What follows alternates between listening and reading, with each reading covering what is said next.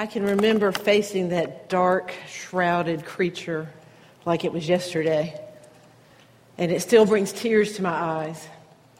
I was in the second or third grade, and we had just moved from Alabama to South Carolina, and everything was new. New home, new place, new church, new people, new school, and all I wanted to do was fit in. I so wanted to make friends quickly. So I looked for every opportunity I possibly could to fit in. And I found it in the girls' bathroom. Of all places, the girls' bathroom. It is filled with girls, 4th and 5th grade girls, along with us little ones. And I'm in the stall, and lo and behold, there's my opportunity. I couldn't wait to go out and share with these girls so they would accept me and they would find me cool because at least I can read. So I come barreling out of that stall and I say, y'all will not believe this. Somebody misspelled the word luck.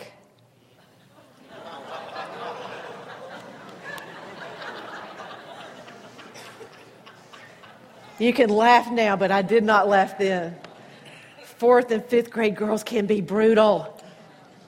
They jumped on that like a tick on a dog. They said, "Oh, you are such a baby. You don't know anything." It was horrific for me. Looking back on it as an adult, what I can really zone in on that breaks my heart was that loss of innocence.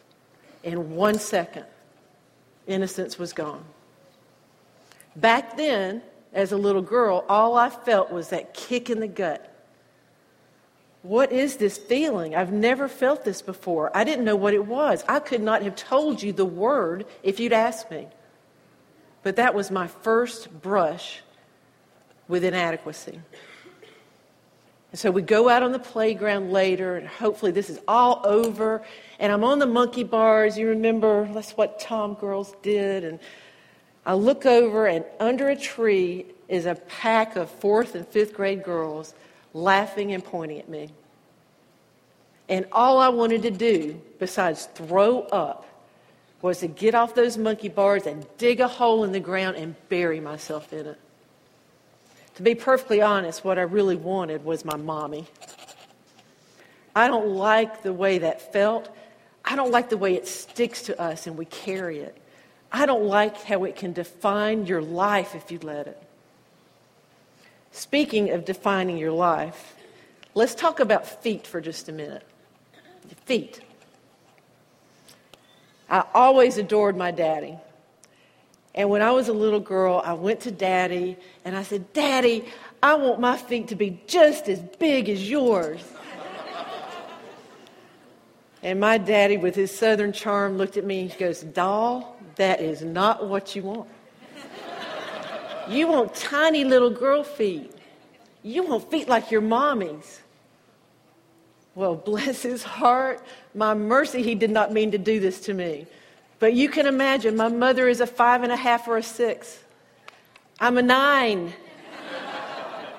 These are boat feet in my family. I can share with you that this is my shoe of inadequacy that I have carried my entire life. This shoe represents hatred of part of my body. What's your shoe? Maybe it's your biceps. Maybe it's your brain. Could it be your communication skills? Your career? What about your parenting skills? What's your shoe? Well, let's define inadequacy. And if you go home and look this up, I promise you there is nothing pleasant. It means inept. It means insufficient. It means deficient. It is not a pleasant word. The worst of them all, the definition that kills me, is defective. Have you ever felt defective? If we are real and we are honest, we will all admit that at some point in our lives, we have felt chained to a stake in the ground that's called inadequacy. All of us. All of us feel it, and all of us try to cover it up. We try to cover it up with a big ego. People can tell. We try to cover it up with being passive aggressive. Oh, people smell that out in a heartbeat. Maybe we cover it up with materialism. Big house, nice car. I've got an award-winning front lawn, people. It doesn't work. Maybe, just maybe, we try to cover it up by just fitting in. You know what I mean? You fly under the radar. You hope nobody pays too much attention, because if they don't, maybe, just maybe, they'll believe it really is a storybook marriage. Maybe they'll believe that it's a perfect family. Maybe they'll believe that you have perfectly obedient children.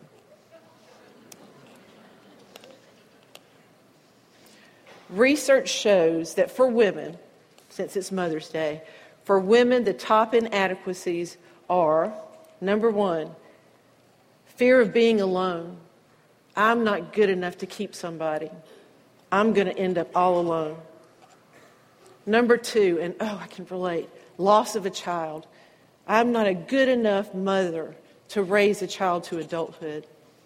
Number three is breast cancer. Number four is weight gain. This is what makes us feel inadequate. Number five, we feel insufficient in social situations. We want to make that great first impression. Fear of no longer being attractive. That's if you ever felt attractive to begin with. And the last one is change. We don't adapt well to change. How many of those are self-perceived inadequacies? More importantly, how many of those do we share? I'm not a big believer in misery loves company. I never have been. But there is something to be said for someone standing beside you who understands, who gets it, who's been there and done that. Because I don't want to sit in this pool of inadequacy all alone. Well, I'm so happy to tell you that you are not alone. You have never been alone. Back in the first century, and probably beyond, there was inadequacy. There was a young girl named Mary. And she was 12 or 13 years old when the angel Gabriel came and said, "You are the chosen one. You are highly favored." Ladies, girls, can you imagine? New mommies, 12 or 13. She is a baby who is about to have a baby. But this is the Savior of the world. You bet she felt inadequate. 12 or 13, she was young. She was weak. She was poor. And she was female. That's 4 strikes. Her people had no idea that God would use her in a mighty way. One of the mightiest ways known to all humankind. But God saw something different in Mary. God saw trust and he saw obedience. God knew Mary so well, he knew that she would go along with his plan. He knew about the trust inside her. He knew that she was obedient. So he didn't even look at those 4 strikes. He went to the heart of the matter. Now, what did Mary think about all this? Inadequate? I don't know, but I know that she probably knew she would be facing disgrace. She's an unwed mother. She probably knew that Joseph would leave her. This was his disgrace as well. Worse, Joseph could have had her stoned to death, but still Mary submitted to God's plan. When you think about a 12 or 13-year-old, or even myself at my age, I cannot comprehend the pain and suffering that she was going to face. To raise her beloved firstborn child and to see him walk with a cross on his back and the shoulders carrying the weight of the sin of the world. That's bad. But think about it. For Mary, how much worse was it? She saw her own sins on the shoulders of Christ. I can't even comprehend that. But Mary did it, and Mary rejoiced. Let's look in Luke chapter 1, verses 46 through 49. This is a portion of Scripture called Mary's Song. And it says, "And Mary said, my soul glorifies the Lord, and my spirit rejoices in God my Savior, for he has been mindful of the humble state of his servant." What does mindful mean? It means that he is thinking of her. God has got Mary on his very mind. He knows her. "From now on, all generations will call me blessed, for the Mighty One has done great things for me. Holy is his name." Mary understood that God was doing something for her in his plan. That is his ultimate plan for us all, to do something for us. Mary believed. How do we know that Mary believed? Right before this passage, her Aunt Elizabeth tells her, "You are blessed because you believe the Lord will do what he says." Mary believed. It is our first key of getting out of this pool of inadequacy that we're drowning in, to believe. Mary knew she was created in the very image of God. In his very image. That's where compassion comes from. That's where generosity comes from. That's where love comes from. That's why we have those inside ourselves, because they are the very characteristics of God himself. How did she know this promise? This is something that never struck me all the times I've read this scripture in the past. How did she know about his promises? Mary knew Scripture. Mary was taught Scripture. Mary memorized Scripture. Like all the other young Jewish girls of that time, they prayed to be the mother of the Savior. Mary knew about the promises because she knew Scripture. It's so clear to me.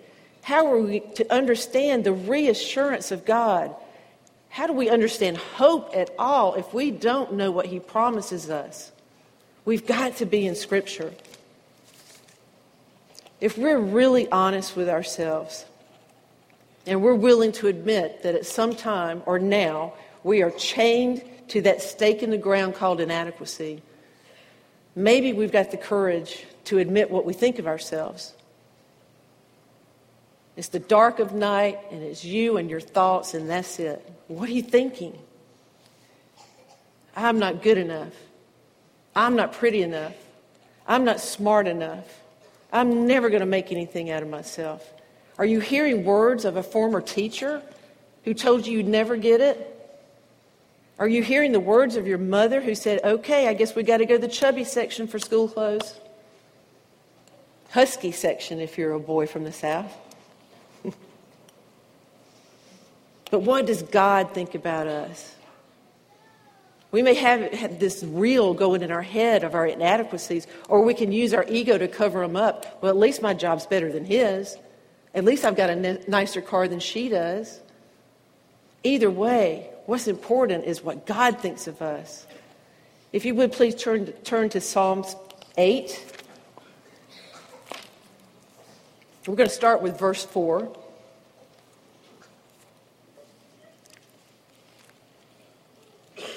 What is mankind that you are mindful of them? Human beings that you care for them. There's that word again, mindful. We are on God's mind. He knows us. He thinks about us. Scripture even says he sings over us. Verse 8, you have made them a little lower than angels. This blows me away because you know what our children are being taught in school, that we're this much higher than the animals. God is saying we're only slightly lower than the angels. What a difference in a child's life on how they perceive themselves. And crowned them with glory and honor. Crowned means to be invested in, to be rewarded. God is telling us that he trusts us. We are honorable. We are worth something to him. Verses 6 through 8. You made them rulers over the works of your hands. You put under their feet all flocks and herds, and the animals of the wild, and the birds in the sea, and the fish in the sea, and all that swim the paths of the seas. That's how much he trusts us.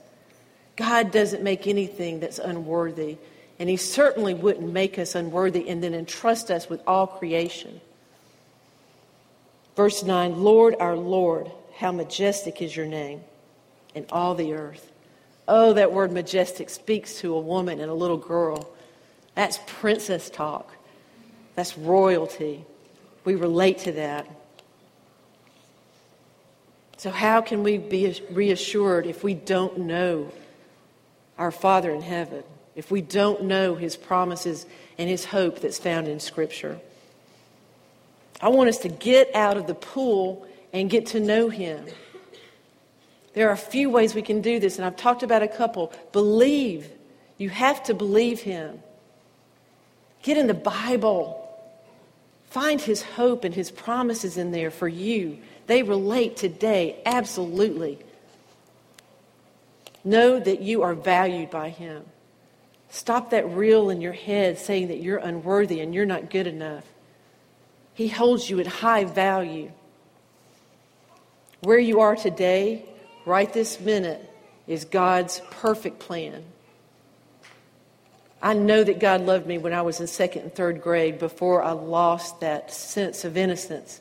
But you know what? I know that God loves me today, right here and now, with all that baggage I brought with me.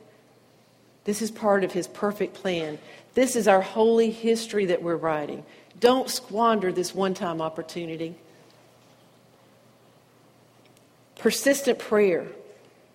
Don't stop your prayers.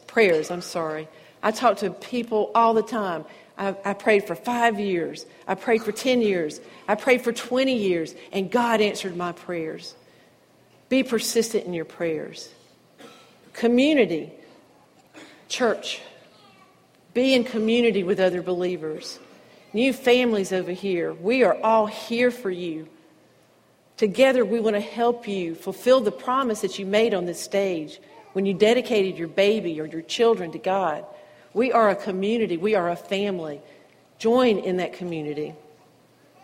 And you've heard from the stage many times, spend 15 minutes alone with God a day. At least 15 minutes alone. This is where you hear the voice of God. Make it sacred. You know, I talked a minute ago about fitting in and flying under the radar and don't look at me too closely. I met a woman for the first time 2 weeks ago. We met at a Starbucks. She's not a Harborsider. She's not even an acquaintance. It's somebody I met for the first time. And you never really know where that kind of a conversation is going to go. She said something so profound to me. She looked me dead in the eye and she said, I don't want to just fit in anymore. I want to belong. I don't want to fit in anymore. I want to belong. And when I belong, I want to radiate. I want to radiate with God's love and what he's done for me. I want people to know there's something different about me. There was a Jewish businessman one time, and he looked at me across a conference room table, and he goes, what's different about you? He said, is it your family? Is it your faith? And I said, yes and yes. And it was like Christmas because I got to share the gospel with a Jewish businessman. If you're chained to that stake of inadequacy, please hear me. God loves you. You are worthy. Yes, I have felt inadequate about my feet. Always. Yes, I have felt inadequate as a daughter and a sibling. Oh my goodness, I have felt inadequate as a mother and a wife. And now, as time shifts, I've got 2 adult young men that I'm the mother to, and they each have beautiful wives. So for the first time, I've got girls in my family. But the best part of all is the most beautiful baby granddaughter in the whole world is mine. Do I still feel inadequate? I do, but I don't want that to bleed over on them. And I pray that God will strip this off of me and I can feel worthy in His eyes. You know, whenever I feel like I'm in that pool, and maybe even I've got cement shoes on these size 9 feet, I bring an image to my brain. So, has anybody here ever seen a baby dance? Okay, take another step. Have you ever seen a baby dance naked? One more. Have you ever seen a baby dance naked in front of a mirror? Oh, how I love you. I love you in that mirror. I am perfect. I am beautiful. So Harper's 11 months old now, and she dances. She dances like, and we all do it with her because it's so much fun, and it just fills us up with joy. Oh, I want to learn from that baby. She is unmarred. She is unscarred. She doesn't hear the voices in her head. She looks at herself naked in a mirror and knows that this is beauty. This is how God created her. It's how He created you. And it's how He created me. Oh, I want to learn from this baby. And I don't want to be defined by my inadequacies. Do you? No, none of us do. Through prayer and Bible study, I've learned 2 things about how I can get over that feeling of being unlovable, which has defined my life. And the first one is believe. I have to believe my husband when he tells me, I love you. I have to believe my sons when they put their arms around me and they say, Mama, I love you. I have to accept that embrace from my friends when they tell me they love me. I just have to believe like Mary did. The second tactic that I take is a little bitty photograph that I keep on my office desk. Nestled amongst the pictures, there's one of Ken and me in a gondola in Venice kissing and pictures of my family. But there's one tiny little old and faded photograph. Good-looking daddy, a very fashionable mom with those cat-eye glasses, you got to admit. My older brother and younger sister. And I keep that specifically for one reason. I don't ever want to forget little Elisa. She's got the same big hair, but her eyes are innocent. I never want to forget little Elisa. So when I feel overwhelmed with the world, that's where I go. Unmarred, unscarred, before she had ever been made fun of on the playground, before she ever felt unlovable, and before she ever had boat feet. But I will say that this has been my nemesis my whole life. My 2 sons met 2 beautiful blonde young women and fell in love and married them, and they have enriched our lives so much. But I was with Heather one day, and I was whining and complaining about my feet and how big they were. And she looked at me, she goes, oh, well, what size are you? And I said, I'm a 9. And she goes, oh, really? Me too.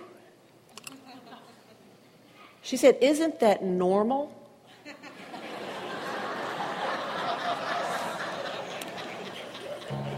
Normal. My feet have never felt normal. But this beautiful girl with perfectly proportioned feet is the same size as me. So today I can hold this up proudly and say, this is a size 9. It's a normal size 9, and it's really cute. The best part of all, this is not my shoe. Heather bought these shoes for herself, and she gave them to me. I am part of the club. I belong. What's your shoe?